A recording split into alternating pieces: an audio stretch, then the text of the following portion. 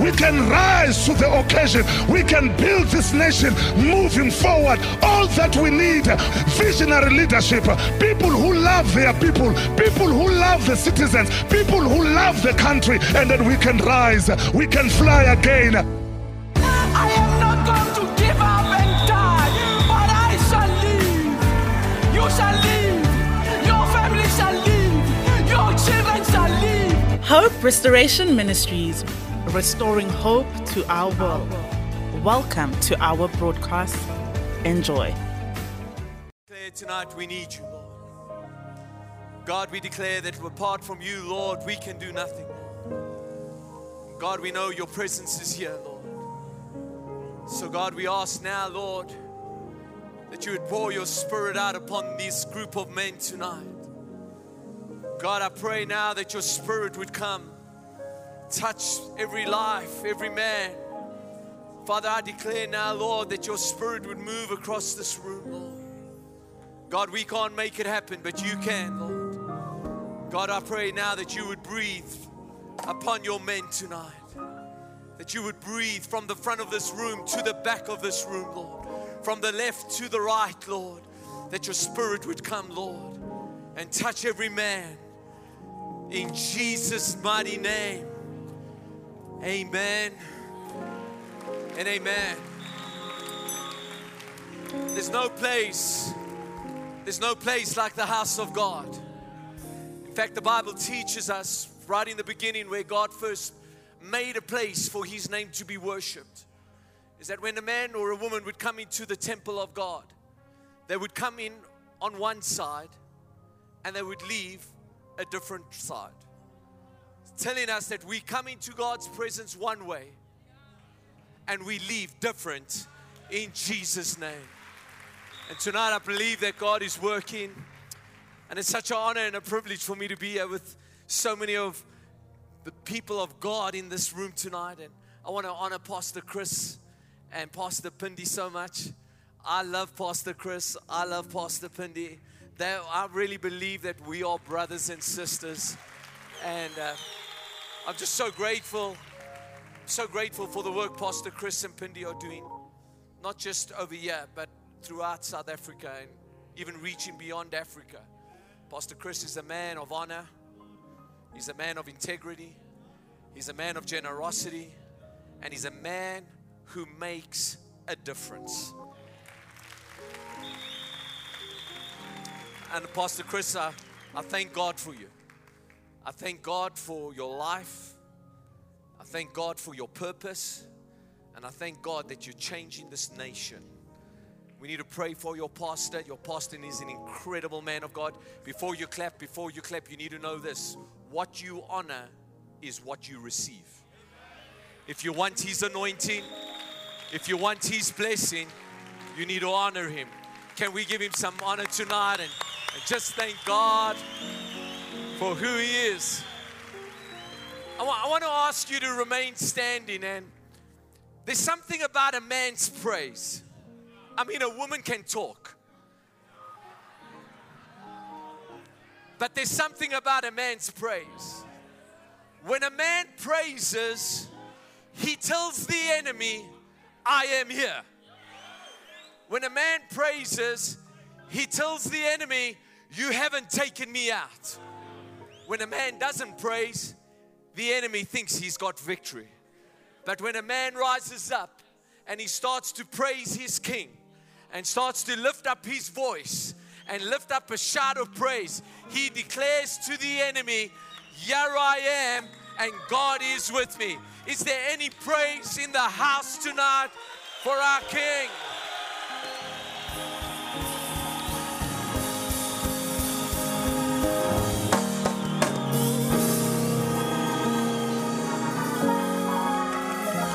In nature is an incredible thing that God gives us. There's so many lessons about nature that we can learn in our own life and our spiritual walk. And in nature, there's this thing that happens, and it's incredible, is that the lioness will go out and she will go and hunt, and she will kill her prey. But there's a reality that even though she's top of the food chain, she still has an enemy. Have you ever noticed that when a lion kills her prey, while they're there busy eating their inheritance for the moment, is that there's this other creature called a hyena. And the hyena, you ever seen it? They're busy eating and the hyena's always trying to yap and take what's her possession. And even though she's top of the food chain, there's not much she can do about the hyena. She can raise her paw and she can raise her voice. But the hyena is capable of stealing what she's possessed. But there is something that even though the hyenas are encamped around that carcass and the prey that this lioness has captured for the pride, there's only one thing that can get rid of the hyena. My daughter, you want to know what it is? Do you want to know what it is? It's when he comes through the bush and the alpha male, the leader of the tribe, opens his mouth. He doesn't have to wave his hands. He doesn't have to stamp his feet. All he has to do is roar. And when he gets his roar going, when he roars, he says to the enemy, "Here I am. This is my territory. This is my pride. This is my possession." When he roars, the hyena doesn't look to negotiate, doesn't look to fight back. The hyena, I want to encourage us tonight. There are some men that God says, "I'm bringing back your roar." There's some men that God is saying, it's time for you to start roaring.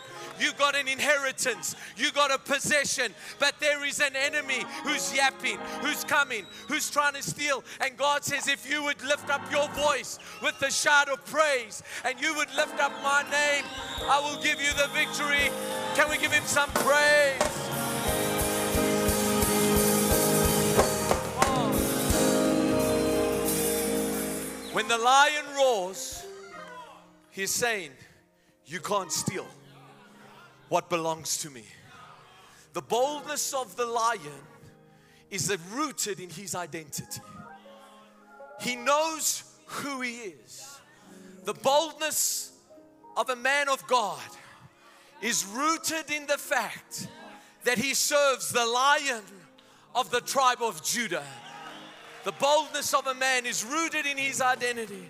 And when you live with this identity of knowing that I'm rooted in Jesus, that my life now becomes unshakable and undefeatable because of my King. Man, I want to encourage you tonight.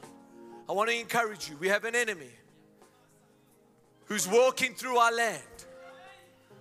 An enemy that's stealing this nation, trying to divide our families, trying to destroy marriages, trying to corrupt our children, trying to take over in the financial and the market sector. And it's time for us as men of God to say, no, enemy, we have a roar. We know who we are. This is our land. This is our possession that God has given us. I want to encourage us, men. I declare to you tonight that your roar is coming back. Can I tell you right now, we may be wearing suits and we may look smooth on the outside and look so slick that we can go uphill. But I'm telling you, on the inside is the spirit of a lion that's waiting to be unleashed and defeat the enemy in Jesus' name. I declare it. Our nation has been entrusted to the hands of God's people. The nation has been entrusted to the men of God, and our families, our children, our businesses. God has entrusted to us. And men, it's time to rise up. It's time to stand up. You are not alone. For there are more for you than those that are against you. You are not doing this on your own. God is with you. It's time for us to rise up, stand up and declare, on my watch, you will not take our possession in Jesus' mighty name. I declare it over your life in Jesus' name. And maybe tonight, I want to encourage you. You might be feeling discouraged. You might be feeling down, disappointed. I want you to know the reason you're in this room tonight is because God is not finished with you. People may be finished with you. You may think life is finished with you, but God is not finished with you. You are a champion. You are created to conquer in Jesus' name. I want to pray for us tonight, but before I do that, I want to tell you a story about my life. When I was in grade 7, which would be standard 5. Let's give my age away now.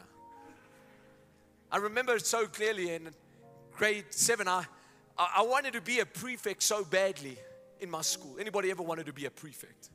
Like, I really wanted to be a prefect. I believed that I was a leader. And I just like, it was coming up for prefect announcement day. And I remember so clearly the day that we had assembly, my teacher said to me, Donavan, I need you to sit in front of the hall today. And I'm thinking, maybe God, you're going to answer my prayer. And I remember sitting in the room, and as the principal got up, he started to announce the names of the prefects that were going to lead the school the next year. And as he's announcing names, my heart is beating with expectation and excitement. And he's going through the names, and there's only 12 prefects, and I see 11 on the stage, and I'm thinking, Lord, they saved the best for last. And the principal calls out the next name, and it wasn't me. And in that moment, I felt disappointed. In that moment, I felt so empty. In that moment, I felt overlooked and rejected. And I thought, they didn't see what I believe. They didn't think that I'm a good leader. And I had all of these emotions going through me in that moment. There's some men in the room tonight, you have those same thoughts about your life that I had in that moment. You feel disappointed. You feel like you're overlooked. You feel like you've been rejected. You feel like your life doesn't really count. And people don't see in you what deep down you believe what God has placed in you. And as a result, you've lost passion. As a result, you've withdrawn. And with the result, you've started to believe the voices that have stolen your destiny. But I'm here to tell you tonight that you have a Father in heaven, and He said, I called you by name. That before the foundations of the earth were even established, I knew you, and now I've chosen you. And tonight I want to pray for us men tonight, that before we get into the word, that we're going to experience God do something incredible in our hearts tonight. Can we raise our hands, men, as we pray? God, we've come to you in the powerful name of your Son, Jesus Christ, the name that is above every other name. And God, we look to you tonight. We don't look to our own ability, Lord. And God, I pray that every man in this room, Lord, you've chosen, you've called, and you've set apart. I pray now your Holy Spirit would work, your Holy Spirit would move, and your Holy Spirit would touch lives. Father, we thank you for this in Jesus' name. Amen. Amen. Before you take your seat, why don't you elbow somebody next to you, high five somebody, chicken wing them on your way down. Tell them it's good to be with you in God's house. Tell them that Orlando Pirates is still God's team.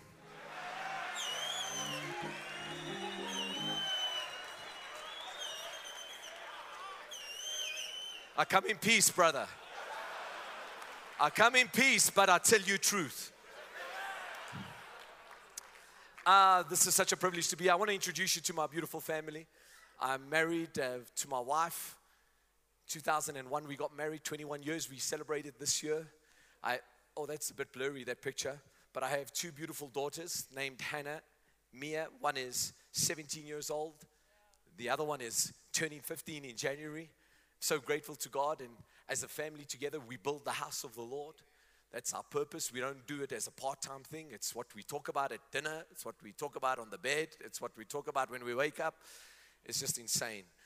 But they are an incredible blessing, and I'm so grateful to God for them. My daughters are amazing. My eldest daughter is involved in the worship team, plays piano. My other daughter is in Disciple Land, teaching children, and I'm so grateful. And I'm so happy that we live in a new South Africa. Anybody so grateful for a new South Africa?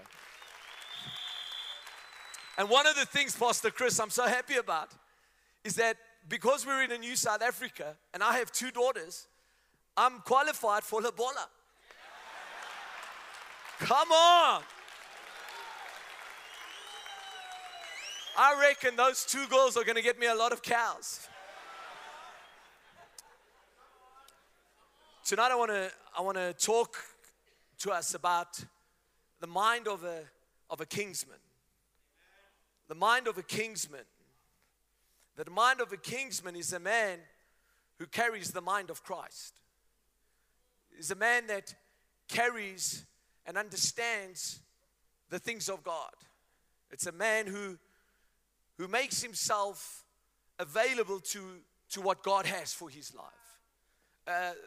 To have the mind of Christ means that we all in this room have access to it. But not everybody takes up that opportunity.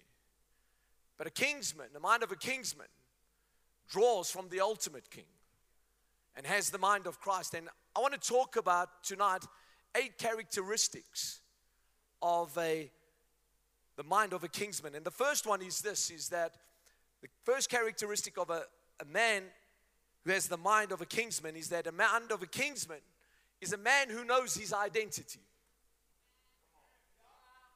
He's not confused about who he is, where he is, and what he's supposed to do.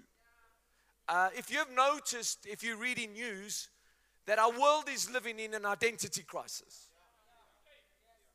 That our world is in a crisis when it comes to what needs to be done, who needs to do it, and when it needs to be done.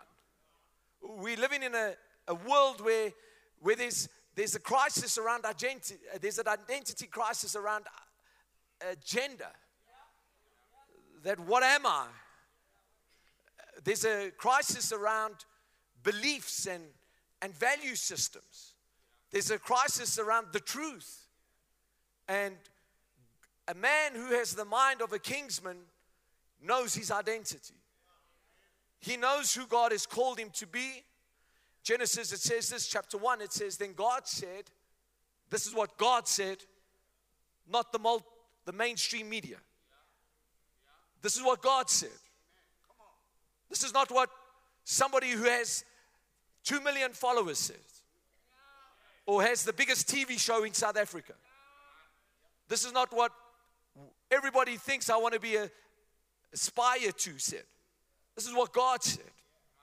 Let us make mankind in our image and in our likeness. God blessed them and said to them, be fruitful and increase in number and fill the earth and subdue it. God said, let us make man in our image and our likeness. Let us make man to look like us, but not just look like us, but to be like us.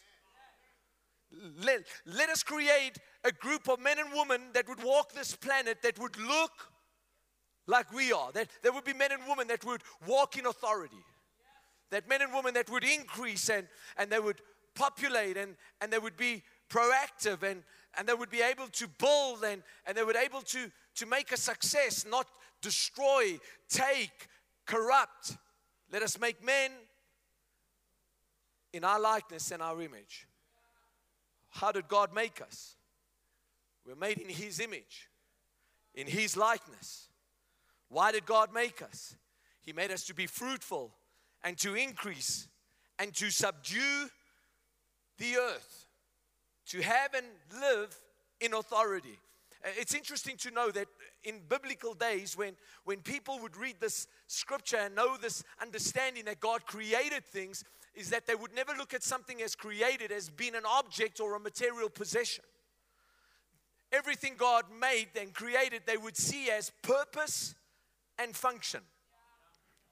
God made you for purpose and function. You don't just exist. God created you and I to make a difference. Why did He make us? To be fruitful and multiply. And can I tell you, when God makes something, the enemy comes in. When God made you and I, and every time God makes a move, the enemy comes in to make a move. And when the enemy comes to make a move, he tries to break down what God has done. And then we get this picture in our mind that there's this great cosmic chess game that's going on between God and Satan. And every time God makes a move, then Satan tries to take out whatever God has moved. And then God reacts and He responds and He makes another move. Can I tell you, my brothers, it is not like that. The King has defeated the enemy. The King has defeated the enemy. When the devil came into the garden, he came and he stole by subduing men, by subduing the authority. And even though he stole, God had a plan. And the battle was declared in Genesis chapter 3, and the victory was foretold in that scripture. But even though Jesus came 2,000 years ago, and He defeated the enemy, there are men today, and specifically God's men, instead of subduing, they are being subdued. And sometimes the enemy subdues us and we become passive. And what happens is we become passive. It simply means that we don't step up to take our role and our responsibility and look after what God has entrusted to us. Sometimes the enemy subdues us and he works in the opposite way. And so he makes us more, what I would say, overly aggressive as men. And so now we have the power and we have the authority, and we use that power and that authority for our own gain, and we end up hurting people within that. God didn't call us to be overly aggressive and to be passive. And for those who are passive and lost their courage, tonight you're getting your roar back. You're getting your roar back. For those, my brothers, who have overstepped the line and you've seen, you know that maybe you're a little bit aggressive, or you're a little bit just overusing that strength that God has given you. Tonight I'm trusting that you will know the true authority that God has placed on your life, and you have the authority that you have in Christ, and the authority that's been given to you is not for you, but it's for you to serve those that are around you. And today I want to read a passage from the book of Ruth. And many of us know the story about Ruth. And Ruth is the daughter-in-law of Naomi. And Naomi and her daughter-in-law and husband and everybody's living in another land. And unfortunately, Ruth's husband dies. Naomi's husband dies. And so Naomi makes a decision that she's going to go back to her own land. And as she goes back to her own land, Ruth says, I'm coming with you. And she says, no, you're not coming with me. You need to stay here. You're still young. You need to make a line. And Ruth insists, and she says, no, I'm going with you. And she says, wherever you go, I'll go.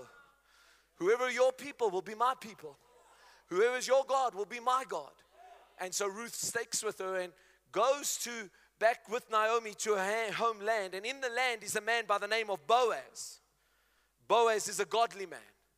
He's an upright man. And at the end of the story, we know, for many of us, we know it, that Ruth ends up marrying Boaz. And so I want to read the story. It's a bit of a passage, so just follow on with me. It says, now there was a wealthy and an influential man in Bethlehem named Boaz. One day Ruth, the Moabite, said to Naomi, let me go out into the harvest fields to pick up the stalks of grain left behind by anyone who is kind enough to let me do it. So Ruth went out to gather grain behind the harvesters. And as it happened, she found herself working in the field that belonged to Boaz, the relative of her father-in-law, Elimelech. While she was there, Boaz arrived from Bethlehem and greeted the harvesters. And the Lord be with you, he said. The Lord bless you, the harvesters replied. And then Boaz asked his foreman, who's that young woman? Who's that young woman over there? Who does she belong to? And the foreman replied, no, she's just a young woman from Moab who came back with Naomi. And she asked me this morning if she could gather grain behind the harvesters. And she has been hard at work ever since, except for a few minutes rest in the shelter. And Boaz went over to over and said to Ruth, listen, my daughter, stay right here with us when you gather grain. Don't go to any other fields. Stay right behind the young woman working in my field. See which part of the field they are harvesting and then follow them. And I've warned the young men not to treat you roughly. That's a message right there. And when you are thirsty, help yourself to water they have drawn from the well. And Ruth fell at his feet and thanked him warmly. What have I done to deserve such kindness, she asked. I'm only a foreigner. Yes, I know, Boaz replied. But I also know about everything that you have done for your mother-in-law since the death of your husband. At mealtime, Boaz called her and he said, come over here and help yourself to some food. So she sat with his harvesters and Boaz gave her some roasted grain to eat. And she ate all she wanted and still had some left over. And when Ruth went back to work again, Boaz ordered his young man. Come on, how many of you know men, we have to be ordered sometimes? Let her gather grain. Don't oppress her. Don't hold her back. Let her gather some grain right among the sheaves without stopping her. And pull out some heads of barley from the bundles and drop them on purpose for her. That's mine. I worked for it. No. The mind of a kingsman is always looking at those that are following him. Let her pick them up and don't give her a hard time. There's so much that we learn from this passage, and one of the things we learn is that Boaz is a wealthy, influential businessman. It tells us how he runs his business and all of the workers and everything that's entrusted, and that he has an ongoing concern. And so when we look at a mind of a kingsman, the next point I want to talk about is that a mind of a kingsman is simply a man who is industrious and hardworking. He's industrious and hardworking. He doesn't just show up and look at everything that's happening. He actually goes to work. He actually works the field that has been trusted to him. And it's incredible because Boaz is known as a kinsman redeemer. And a kinsman redeemer, the definition of that is it's a male relative who had the privilege or responsibility to act on behalf of a relative who was in trouble, danger, or need. Can I say this, man? There are many roles that a woman fulfills in the Bible. And there's many roles that a woman can fulfill on this earth. But there's one role in the Bible that's only reserved for a man. And that's the role of a kinsman redeemer. And what is a kinsman redeemer? It's somebody who takes on the responsibility of looking after and helping those that are in trouble. Those that are helping those that are in danger or need. A kinsman is an industrious and hardworking man. It says that Boaz, even though he was wealthy, he was a hardworking man. We live in a generation that is teaching us, our culture is teaching us that you need to do as little as you can to get as much as you can. We live in a culture that teaches us, work now, make as much money as you can so that for the rest of your life you can sit down and do nothing. We don't read that anywhere in Scripture. The mind of a kinsman is industrious. He's hardworking. Industrious means somebody who seeks for the place where he stays to be prosperous. He works to make sure that what is entrusted to him is not just financially prosperous, but emotionally, spiritually, physically, mentally. Boaz was not just hardworking, he was industrious. Can I just tell you right now, and any upright man in the room will tell you this, that to become successful takes a lifetime. It doesn't happen overnight. Lasting success means you wake up every day and you give it your best and you walk in integrity and you do what's entrusted to you. And when you keep doing that, when you're faithful with doing what God has entrusted to you, God starts to bless you. He starts to increase you. This church didn't start like this. It took Sunday morning in winter, Sunday morning in the rain, then in Monday to Friday, prayer, fasting, phoning, seeking, believing, hard work, arguments. Nothing gets built by accident.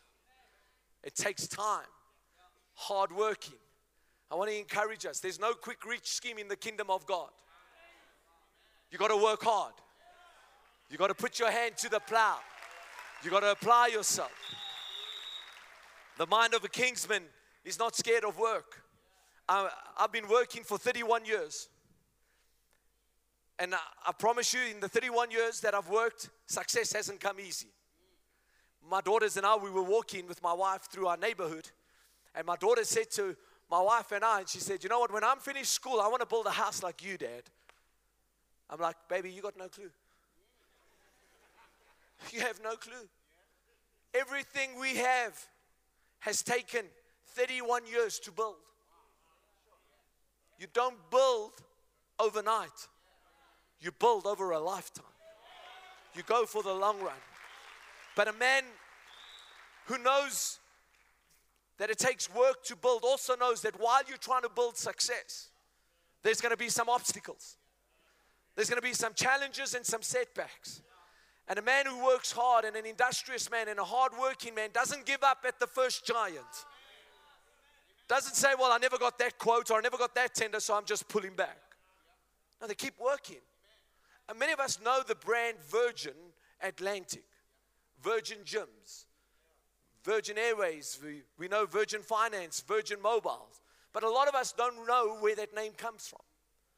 What happened was Richard Branson, we know him as the billionaire as he is today. But he didn't start there. He came across a problem. And out of every problem, God provides a solution. And so one day he decided that he wanted to go over to the Virgin Islands and wanted to catch a flight there with some people that he wanted to spend the weekend with. And when he got to the airport and they were waiting for their flight, an announcement came on and said that the flight to Virgin Islands has been canceled. And so everybody started to turn their backs and move out. But Richard Branson picked up his phone and phoned another private airline and said, I'd like to charter a plane. And he looked around and he said to the people, before you go, I want to invite you to join me going to Virgin Islands. I've chartered a plane and we can all pitch in together and split the cost, and we can all go to the destination we were intending to. That's how Virgin was birthed. Out of every problem, there is an opportunity, and there is a solution that God has for our life. The next point I want to talk about today, I want to encourage us, men. Don't give up when you find yourself with your back against the wall. Even though we face things in our life, whenever you're trying to build a life and you're trying to move forward, that the enemy comes or there's different things that are coming in. Don't allow the obstacles and the giants to slow you down. Can I tell you, we all face giants. We all face challenges. We all face limitations, but don't allow your limitation to limit what God can do. Don't allow your limitation to stop you from being all that God has called you to be. Use your limitation as an invitation for God to come into the situation. Can I tell you right now, there might be a giant or there might be an obstacle that's bigger than you, but it's not bigger than the God you serve. Poverty is a big thing in our nation. Crime is a big thing in our nation. Gender-based violence is a big thing in our nation. But I want to encourage us, men. It's not bigger than the God we serve. And if we would put our mind to it and we'd say, God, we need solutions. God, we need your mind. God, we need your wisdom. We need your understanding. I can tell you right now, God will deposit a solution in the minds of his men to bring about success to this nation. Mind of a Kinsman. The mind of a Kinsman, they are attentive to their surroundings. I love this part. The Bible says as Boaz got to his field, he saw a woman in his field. And the first thing he said, who's that? Who's she? Where does she come from? And what is she doing? He didn't look over and say, you know what, I've got success today. Doesn't matter what's going on in my field. I've got the car. I got the clothes. I got the house. Bible says Boaz, when he saw Ruth in the field, he inquired of who she is. What's she doing? Why is she in the field? Can I tell you, men, there's three things that all of us should know in this room. The three things about the people in our life that we need to know, and I believe that if we're going to be successful, we need to know these three things. Three things that eliminate confusion when it comes to our relationships, to our marriages, to our finances, to our workplace. I call it the 3 W's. Number one, who? Who is that? Who is responsible? In a home, there's a lot of confusion that's eliminated and a lot of fighting when everybody knows what their responsibility is. Who's responsible for this? Who's responsible for that? Oh, no, I thought you were, honey. Oh, no, I thought you were. No. Who's responsible? Who's responsible? My children know this. In the morning when the dishwasher hasn't been unpacked, not mom and dad's job. It's your job. Got to know the who. You got to know the what. What is it that I'm supposed to be doing? What are they supposed to be doing? And then you got to know the when. When is it supposed to be done by? Because when you know those 3 W's, it eliminates a lot of confusion in your life. I want to encourage us, brothers. I want to encourage us. Boaz was engaged in his life. Men, we need to be engaged and attentive to the responsibilities entrusted to us. Can I tell you, I want to know. I've got 2 daughters, as I told you. I want to know who's on the phone with them. I want to know who's texting them all the time. Oh man, she's 17 years old. She's 17 years old, but she's still my responsibility. She's 17 years old, yes, but she's still in my house. She's 17 years old. She's still my daughter. I want to know. If it's a boy, I want to know what's his name. Where do you meet him? Is he born again? Does he build the church of Jesus Christ? Does he have a vision for life? I'm not going to give something to somebody that I've invested time, money, love, and effort and just say, yeah, you go, just take it and do whatever you want. That is the inheritance of God that doesn't come cheap.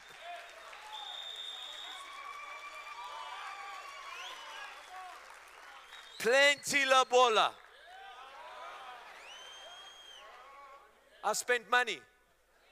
I've trained her up in the ways of God.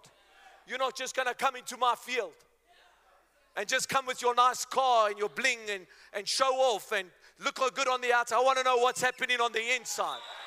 I want to know what you've got.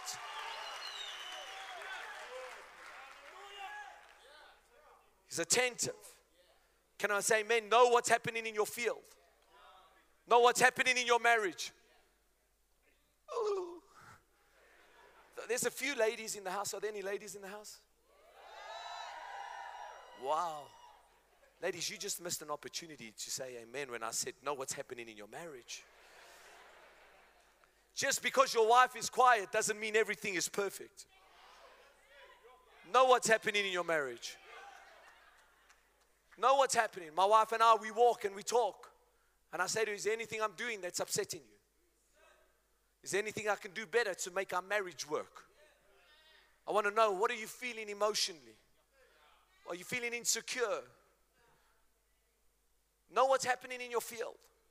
God's giving you your field. Don't worry about another man's field. Cultivate your field. Look after your field. God's got your field. Be in charge of your field. When success comes, so does the enemy. Ezekiel, God speaks to him and he says, Son of man, I've made you a watchman for the people of Israel. As a man in this room, you're a watchman.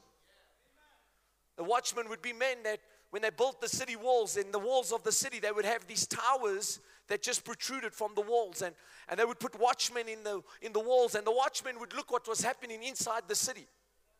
They would watch everybody going about their everyday business, the commerce, the market, what was happening and how people were interacting.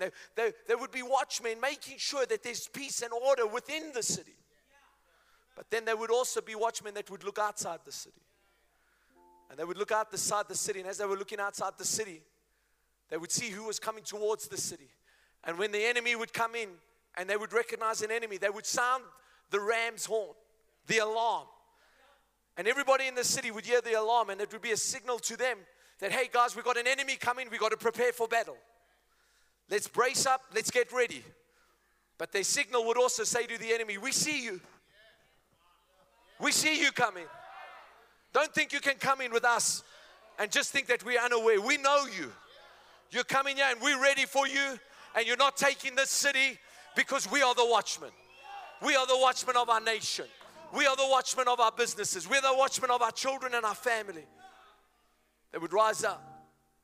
And God's calling you and I to be men that are standing guard. Edmund Burke made a statement in the 1700s, which is one of the most quoted statements in modern society.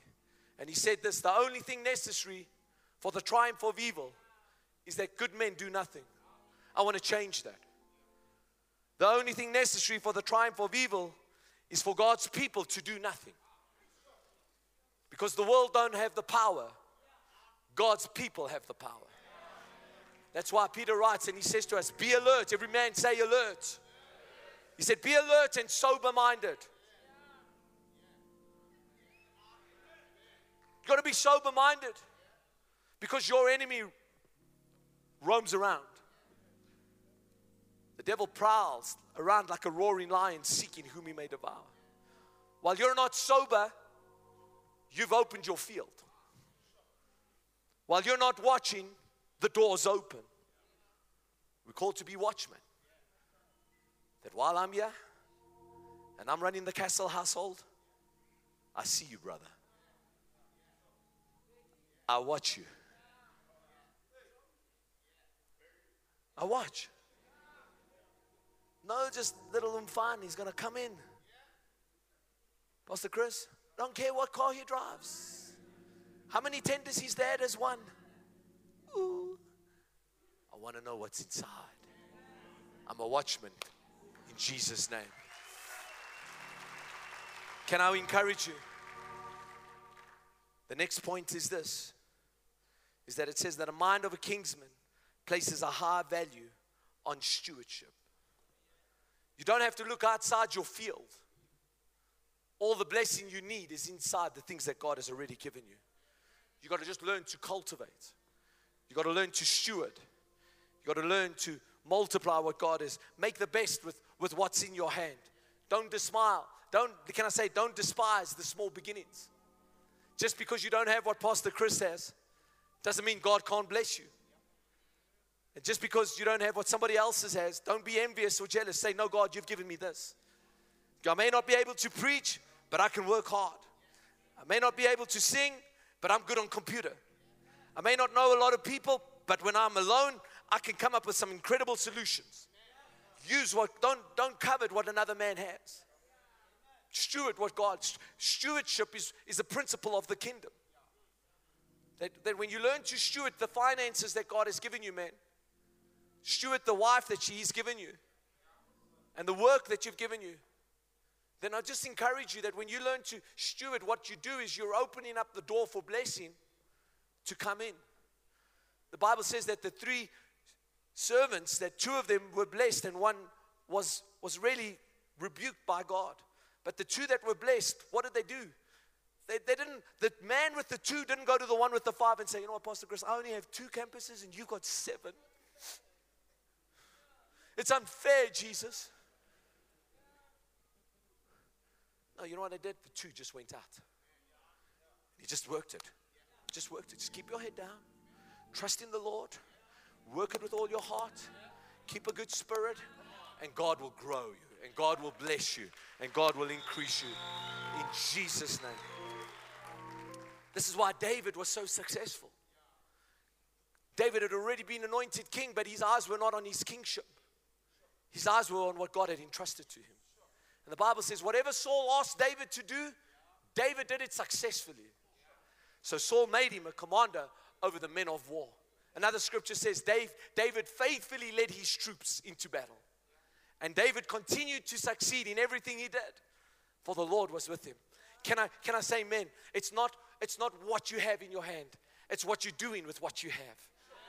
And if you could just take what you have and say, you know what, God, this is committed to you, Lord. God, I know that when it's in my hand and it's surrendered to you, Lord, you can do something amazing. God, I may only have 2 people in my home cell or my connect group, but God, I'm going to pastor them and I'm going to lead them and I'm going to disciple them, Lord, as if it was a church of thousands. Just take on the responsibility. Just be a good steward. The mind of a kingsman is one who has good stewardship, And the passage goes on and it says, because David was so good that all Israel and Judah loved him because he was so successful at leading his troops into battle. My next point is this: the Kinsman invests into the right people and empowers them. Who are you investing into?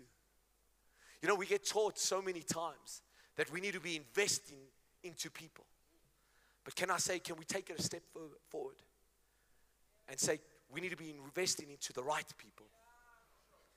This is a theme through Scripture, Pastor Chris. Because we just think, oh, there's a group of people, we need to invest into them. The Bible teaches us, don't correct a fool because he'll mock you. The Bible teaches us that Jesus said, don't throw your pearls before the swines because they'll trample them. Paul writes to us and he says, bad company corrupts good morals. Who are you investing into? When Boaz saw Ruth, he said, we got to look after her. There's something about this woman. I know her history. I know how she's taking care of people. Often in our life, I believe that every single one of us have potential in this room. You have more potential than what you realize. But God doesn't promote potential. He promotes faithfulness. And so often we're looking, I've got a destiny. Hey, Pastor Chris, I got a destiny. Pastor Chris, if you could, I could preach. You'd have me on the stage. No. God's not looking for your potential. He knows it because He already gave it to you. He's looking to see how faithful you are. Can you come on a Sunday morning and serve in any department that is needed? Yes, Lord. Here I am, Lord. Use me. Potential. Can I tell you one of the, just like help us, because we get so enamored by potential and destiny. But can I tell you what potential really is? It's just something you haven't done yet. It's just something that hasn't been achieved yet. God promotes faithfulness. Learn to invest into the right people. Who's in your life? And sometimes we've got to ask ourselves the question, who do we need to stop investing into? Who's taking the life out of us and never changing? Who's taking all the emotional energy out of us and is not producing godly fruit in us? We got to look at what we should stop investing into and start investing into the right people.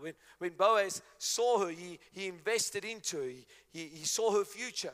When Boaz saw Ruth's work ethic and her characteristics, he told the manager, he says, hey, listen, when you see that woman, I need you to look after her. I need you to provide for her. I need you to protect her. I don't want you to make it hard for her. I want you to empower her. I want you to make sure that she grows where she is. But you know what the key is that Ruth wasn't there for the gold. She was there for the work. And sometimes us men, when we get a little bit of success, our eyes change. And our minds change. And then we see the one that worked with you all your life to help you build. You don't see her anymore. Well, listen, you got to remember what got you to where you are. You got to be faithful to what got you to where you are. While Ruth was working, all the other girls, they were twerking. Can I say, don't let the crazy mess you up. They were all dancing, but Ruth was working. She was building. I'm telling you, man, we're crazy sometimes. Some woman just come and say, hey, man, you're amazing. She walks in and smells good and she looks good.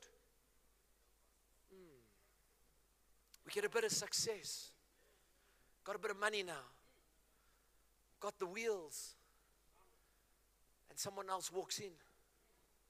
And you start investing into something that's going to steal your legacy. I want to encourage us. Invest into the right people. The greatest thing that we can do as men. If you're married in the room, how many of you married in the room? Let me raise your hands. Oh man, look at that. That's awesome. How many single men in the room that are not married? Single men, you're not married. All of the married men and say, brother, I wish I was you. No. But married men, this is what you need to know. The most the best gift that you could give your wife is to empower her. Is to empower her, to believe in her. I want to encourage you, the mind of a Kinsman values integrity. They have godly character. God wants us to be men of character. Character that will keep us, character that will protect us, that will protect the legacy that we build in. We may be gifted and we may be talented and we may be able to be skilled at what we do, but remember the gift and the talent that comes from God. It's God's gift to you. Our character is our gift back to God. God looks for character. And He wants you and I, Kinsmen, are men of character. There's no legacy and empowering the next generation when we lose our character. I want to encourage us. Let's be men of integrity. The gift will open the door for you, but your character and your integrity will keep it open for you. We don't need any more superstars. We don't need any more heroes in our nation. We don't need the next best footballer and the next best pop singer and the next best idol. What we need is people of character. Men of character that will say, you know what, I'm going to stand my ground. When the battle's raging, I'm standing my ground. When life's not working out, I'm standing my ground in prayer. When life is going up against us and things are not like the way they should be and they're not lining up with the promises of God, I'm standing. Yeah, even though He slay me, yet will I praise Him. That I'm standing my ground. Men of character, men of integrity. Daniel was a man of integrity. Joseph, David, all men who had character. Daniel 1 says that Daniel was determined not to defile himself. Joseph's character wouldn't allow him to sleep with Potiphar's wife. Think about it. Joseph was a man like you and I. He had desires. He saw her. She was married to one of the wealthiest men in the land. She went for beauty treatments every second day. Her skin was beautiful. When she walked into the room, there was an aroma. She smelled good. She wore the heels. But his character to God said, God, I shall not touch her. It was his character that protected him. It was his integrity that got him to be the second in charge. Job said, Lord, I will never look lustfully on another man, a woman. We've got to have integrity.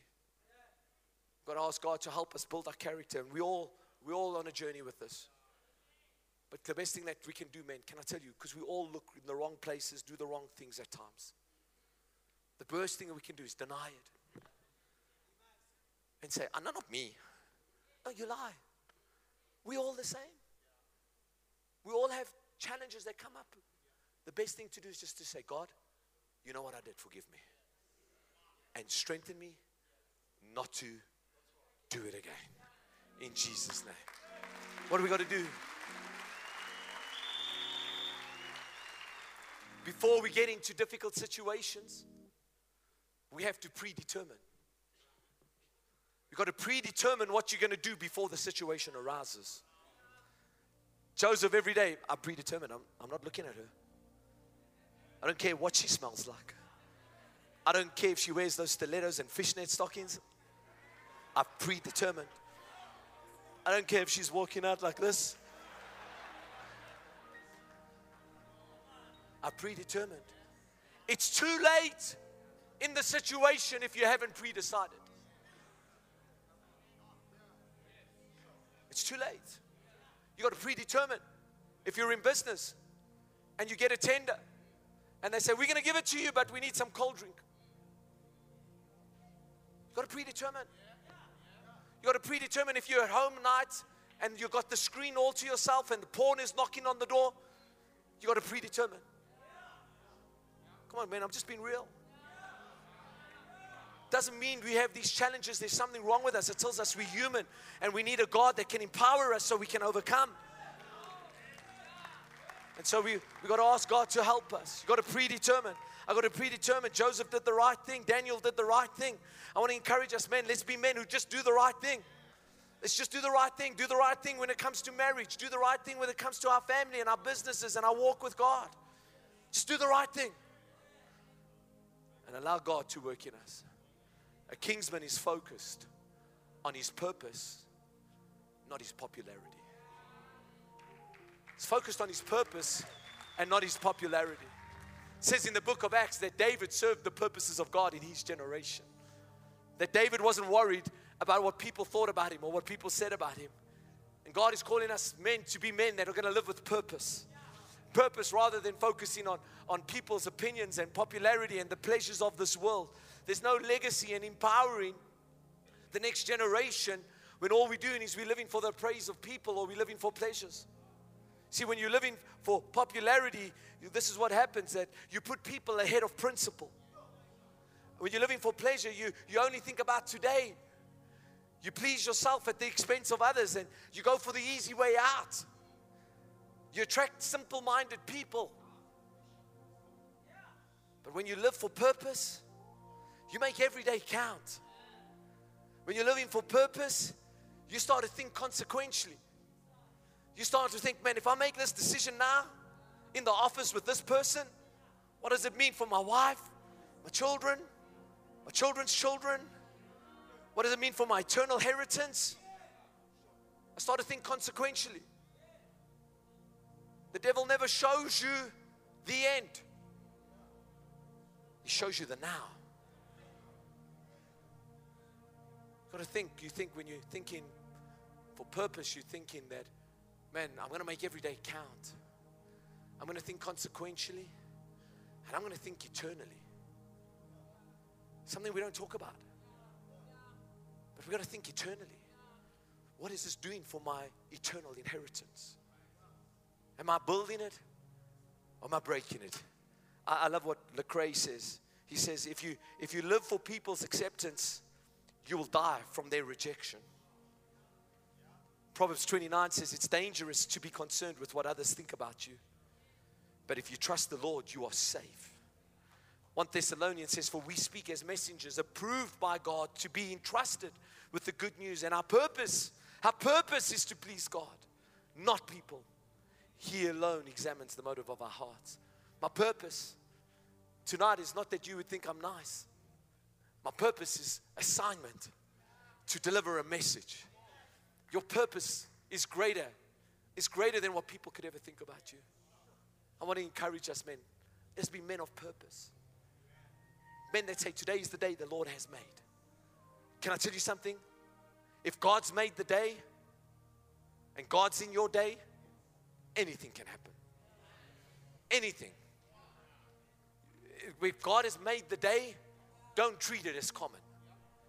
So, man, there's a day I've been placed here. I'm on assignment today.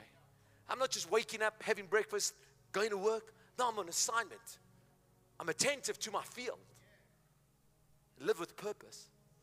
And then the last point is this, is that the Kinsman, the mind of a Kinsman, they help in the present while looking to the future. Boaz saw Ruth and he helped her in her time of trouble. But not only did he help her in the time of trouble, he knew he had no heir. He knew that there was no one else to carry on his legacy. And so when he married Ruth, she fell pregnant. He helped her in the moment, thinking about a future. I can tell you, when I say what I'm going to say now, you're going to be so grateful for Boaz. Because the night Boaz slept with Ruth, something was born. And a man by the name of Obed was conceived. And Obed had a son named Jesse. And Jesse had a son named David. And David is of the lineage of Jesus Christ. My friends, we have a God who is working all things for our good. And I declare to us tonight, and I implore us as men, let us have the mind of Christ. Let us have a mind of a Kinsman in Jesus' name. God bless you.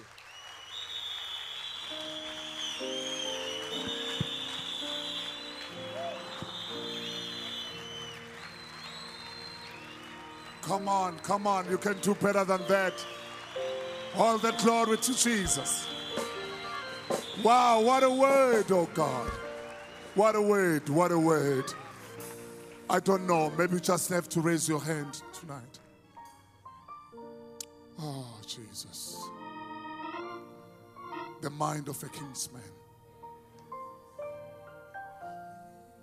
Why don't you take a moment and just speak to your daddy tonight? I don't know. What is it that the Lord is saying to you tonight? But tonight I'm just want to say to the Lord, Lord, I just want to be a kinsman. I just want to have that mind of a kinsman. I will guard my field. I will look around in my field. Oh, Jesus. Come on, begin to speak to your daddy tonight. Begin to speak to your daddy tonight. Begin to speak to your daddy tonight. Father, here we come tonight. Here we come. Here we come this evening. Oh, Riba Shandali ala mama. Liba baba shindeli ala mama. Lile la bakaka boshike. The Lord is right here in our midst, Mr. Lord. I will serve no foe. Oh.